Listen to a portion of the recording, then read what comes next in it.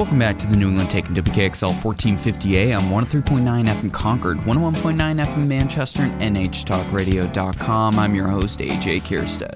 Big thank you to New Hampshire Representative Keith Amon, who joined the show to talk about cryptocurrency and how it could have future impacts on the state and some legislation that they're working on. If you missed that segment, it will be available at NHTalkRadio.com. We're going to do a commentary segment here on the show that's just been so busy in the news with everything that's been going on lately, and just felt like I needed a chance to talk about it outside of just the isolated segments on WKXL in the morning, which I host here on the station Monday through Friday from 6 to 8 a.m. It's just crazy. I was told there was going to be 14 weeks to stop the spread, and now we have a Cold War with Russia. Like, things are going the wrong direction. It's totally nuts, what's going on in the world stage. Everyone was so optimistic that COVID was finally coming to an end, and maybe, just maybe, we could have like a normal summer. It looks like from just a health regulation standpoint, we're going to be moving in that direction, which I'm unbelievably happy to be seeing. I was done with masking several months ago, especially after I had the first vaccine. For anybody out there that thinks I'm an anti-vaxxer, you're very mistaken. I've got all 3 shots. I kind of regret the last one because of how sick I got from it, but aside from that, I'm fully in support of the vaccines. I'm not for masking, as you probably have heard with various commentary, especially around schooling. But right now, it's looking like the biggest issue on the world stage is going to be Russia and the situation with Ukraine. I'm very conflicted when it comes to so much with how we're responding to the situation over there. I totally understand the need to pull out of Russia in as many ways as possible. Any businesses that are happening out there, I totally understand the desire to say, I'm not okay with this. I don't want to be operating in this country anymore. The sanctions, to a certain extent, for sure, I understand. Big picture, I believe we should not be importing any oil from Russia. A big thing that's been really missed by so many people in the media is what's happening to the Russian civilians. I mean, we keep saying over and over again what a tyrant and a totalitarian that Putin is, but we're in turn punishing the civilians of this country. Where banking is almost non-existent there. You got to wait in line for cash, and it's very limited what the banks have. The ruble is worthless. It was down to worth 10 cents compared to the dollar a couple weeks ago. I don't even know what it's at right now, but it's not good. Tons of businesses have pulled out, so there's a lot of people are out of work because of that. I could imagine there's going to be food shortages soon if there isn't already. It's going to be very difficult for the people there, and they had nothing to do with the situation. And in fact, they were lied to. There's been so many there's been so many times that we've heard about the propaganda that they've been fed around this. Like, they were told they were going there to denazify the country. We were told that they told down the world stage that's why they were going into there, and we were all trying to understand what it meant, and we thought it was like metaphorical sort of thing, like we're there to get rid of this horrible leadership that's in Ukraine, and no, they meant it literally. There's so many Russian soldiers that have been captured or have spoken out and said that, yeah, we literally thought we were going there to stop Nazis from running this country that was adjacent to them. There's so many things with that. They were told that they're going to be able to just roll in and take over this country and it'll be a quick thing, and that's not the case. I've heard some reporting on the organization of the Russian military, and it is a total disaster. Also, it makes a lot of sense why they're not able to get this done. Apparently, there's a big issue in Russia with the fact that the mob there has more power than military. So the bases are overrun with mobsters extorting them for all sorts of things. It's been a joke forever that the Russian gangsters run everything in the state, and apparently it's actually the case. It's more than just a joke. And it's very unfortunate for the poor soldiers that were pushed into this horrible situation that they have no control over. And don't get me wrong, I am not saying that we shouldn't be supporting Ukraine through this as much as we can. We definitely should be. Ukraine did nothing wrong in this situation, as horrible a situation as the Russian people may be, and it doesn't justify supporting Russia by any stretch of the imagination. Do not get me wrong on that. The Ukrainians are in a horrible situation. There's 3.5 million of them that have left the country because their cities have been destroyed or they're fleeing the fighting. Most of which are women and children. There's also many men that likely made it through. I watched this video online. There's a big metal scene out in that part of the world, just like with Sweden and such. It goes down into Eastern Europe also. And there's a studio there called Chernobyl Studios. He produces music down there.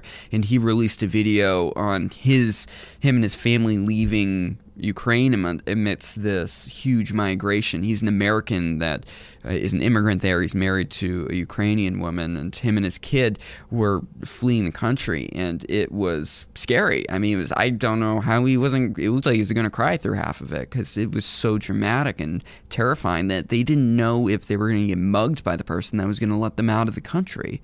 The person driving the car, people driving the buses that are supposed to be free are trying to extort money out of everyone as they're going out because likely, there's a lot of evil people out there that are just trying to take money because they have an opportunity, but B, also, you got to figure a lot of these people don't know if they're going to be able to make money going forward, period. They're going to be stuck in this horrible situation with no resources, and they're trying to get whatever they can in order to protect themselves.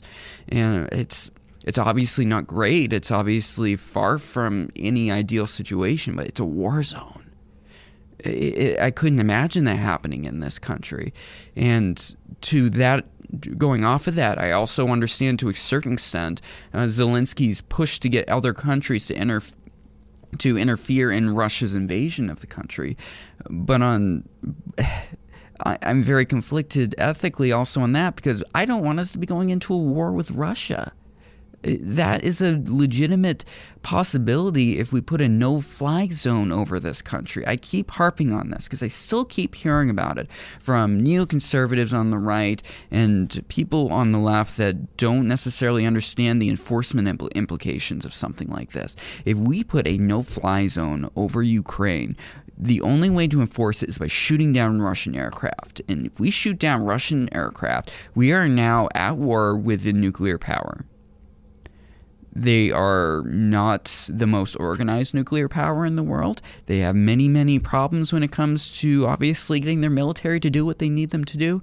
But it doesn't take much of a military to drop a nuclear bomb somewhere, whether it's tactical, which we've been hearing all this about, whatever that means. A nuclear bomb's a nuclear bomb. There's radiation and it'll cause extensive damage to wherever it's put down, and I don't think there's a real difference from a world politics perspective. If you drop a little bomb, a little nuclear bomb, which just sounds hilarious and horrible to say, or a full-blown explosion like what happened to Hiroshima.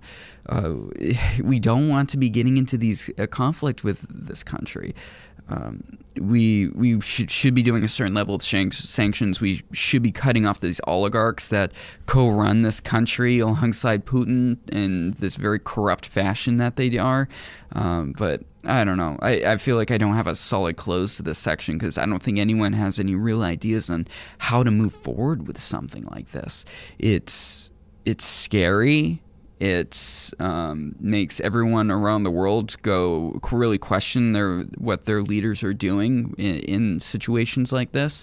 And I'm kind of happy that Trump isn't the president through this because I'm a little fearful of his that he might get aggressive militarily with Russia in a situation like this, but I also don't feel like Biden is doing anything correct with this. He's throwing around statements like war criminal and such, and now we're beginning to see that it seems like the government may be investigating or putting together a case, but it's not terribly clear, and words matter, and if you're throwing around words like war criminal, then you better be following it up with something. And continuing on with words mean something, this has just been a crazy thing that happened this week with regards to the nomination of Judge Ketanji Brown Jackson. She's been in hearings all week around being confirmed to replace Stephen Breyer on the United States Supreme Court.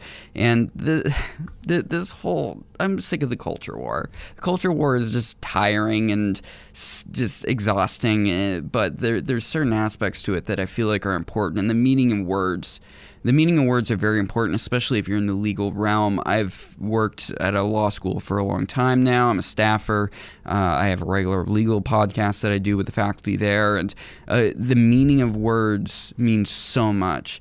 That's a big issue I've always had with the woke left is their desire to change words to mean different things, like the changing of racist, the changing of white supremacist. And one of the more recent ones is the changing or not having a definition for the term woman.